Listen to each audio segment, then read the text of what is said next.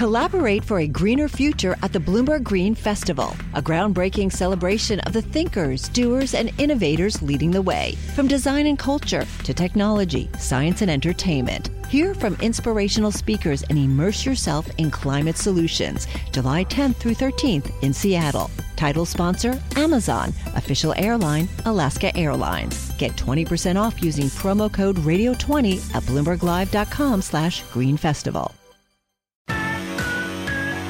You're listening to Taking Stock with Kathleen Hays and Pimm Fox on Bloomberg Radio. What kind of event has people talking about such characters as Doom Patrol, Shade the Changing Girl, as well as Mother Panic, X-Men, and a variety of comic figures? Well, Comic-Con, New York Comic-Con specifically. It also includes characters such as Harry Potter. And here to tell us more about the world of Harry Potter and business is Chris Davis. He is the chief executive and the co-founder of Loot Crate. They're based in Los Angeles, but he joins us here in the studio. Chris, thanks very much for being here. Thanks for having me. So how is Comic-Con New York? How's that working for you? It's going really well. Yeah? It's crazy. It's packed. There's 100,000 people running around in cosplay. And I was going to say, most of them are in costume. It's about half in costume, half in yeah. Yeah. What was your cut? Did you have a costume for Loot Crate? I'm just rocking the Loot Crate T-shirt. I have to keep it professional. Okay, guys. So let's tell our audience now what is Loot Crate, because you're growing very rapidly. You started the $25,000 investment. In your first year, you generated $175,000 in revenue, and today you're generating $150 million plus your run rate. So what is it that you do? So we package pop culture merchandise from the top entertainment, gaming, film, and TV brands and deliver it to fans all over the world. We ship to 35 countries and have 12 different subscription lines. So if I want to get on Loot Crate and get a Spider-Man accessory every month, I can do so.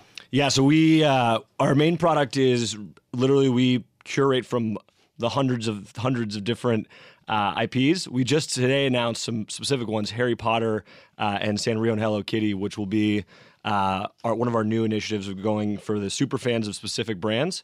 We're launching subscription lines. So Marvel, we just announced as well. So for the Spider-Man fan in you could get the subscription. So who is your customer? So 18 to 34 is kind of our core demo.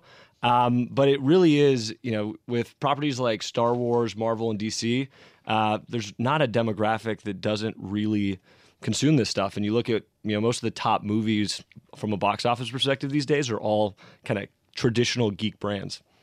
Is this described as the subscription service, the curated subscription service business? How do you describe it in the industry? Yeah, so we curate. So it's not, you think about like Dollar Shave Club and Honest Company, they're doing refillable, essentially, subscriptions. This is across every consumer product category. So we do books, apparel, collectible figures, prop replicas from all those franchises. So it's literally any item can end up in a box. Of course. And now you're unveiling the official crate for fans of J.K. Rowling's Wizarding World. And I'm going to tell you, there's a lot more than, 18 to 35. You get kids, you get the parents of the kids who read those books to their kids growing up, and those kids are now teenagers. I mean, that's a vast universe. Oh, Harry Potter, I think, is a lot like Star Wars in the sense that everybody is connected in some way, and we were looking into it. 450 million copies of the book sold. It's just mind blowing. We have all of ours that we bought over the years as soon as they came out. I'm a huge fan. I remember reading those as a family. Your business, as Kathleen noted, has skyrocketed. $160 million. Yeah, we did 115 million sales last year. Okay. Is it all relationships? I mean, how do you present yourself? How did you make the connections to have this? I mean, intellectually, it makes a lot of sense, but is it really about knowing who to call and when to call and how to make the deal? So yeah, we say, we curate, we get to work with the best brands in the world. So we're fans like our subscribers. We're working with Marvel, the big gaming companies. But what we do that's really special, I think, is build that community and curate all that content independent of those brands. So we bring together a lot of brands. How do you do that? So we've been to 100+ Comic-Con-esque shows like the one that's going on in New York today.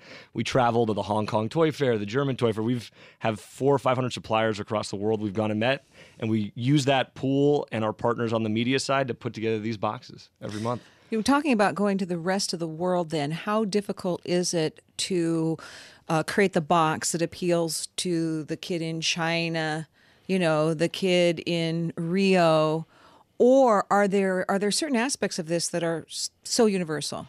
It actually really is truly global. The more as we've expanded and done a lot of research, both on the gaming side and on the film and television side, it's most of the same franchises that people love in most markets. So we've been surprised by how easily things transition. Young men and same as young women? Do you want more customers? Do you need to appeal to females more? Yeah, there's different genres and different franchises. You think kind of like Buffy and a few of and shows like that have a more female-centric audience, but still a ton of male fans. So we've always said we're about 70% male, 30% female. And we just market to the show, and you see some interesting demographics coming out of that. Well, you got some limited edition crates, I note. For example, South Park, Call of Duty, Loot for Fangirls. Mm-hmm. You have a favorite crate right now? The Harry Potter one I'm really excited for. The South Park one is going to be, so it's a one-time collector's edition for their anniversary, and we worked specifically with Matt and Trey and their creative team on that, and it's going to be hysterical. What's it cost? That's going to be $75. Okay. Well, Chris Davis, and again, what was your background? What did you study in college? Economics and finance. All right. So I get to apply it to about the most fun topic you can. How come I didn't think of starting Loot Crate? That's what I Different studied kind too. of superhero. All right. Chris Davis, he's CEO and co-founder of Loot Crate, based in Los Angeles in our New York studio today. You can find him at lootcrate.com or follow him at Loot Crate on Twitter. Thank you for joining us, Pim Fox, Kathleen Hayes. Thanks to our technical director, Reggie Bazile, and our wonderful producer, Samara Sam Lenga. Keep it right here. This is Bloomberg. What could you do if your data was working for you and not against you?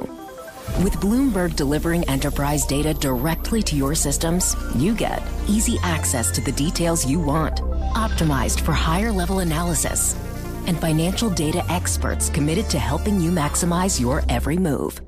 Our data is made for more, so you can show the world what you're made of. Visit Bloomberg.com/enterprise data to learn more.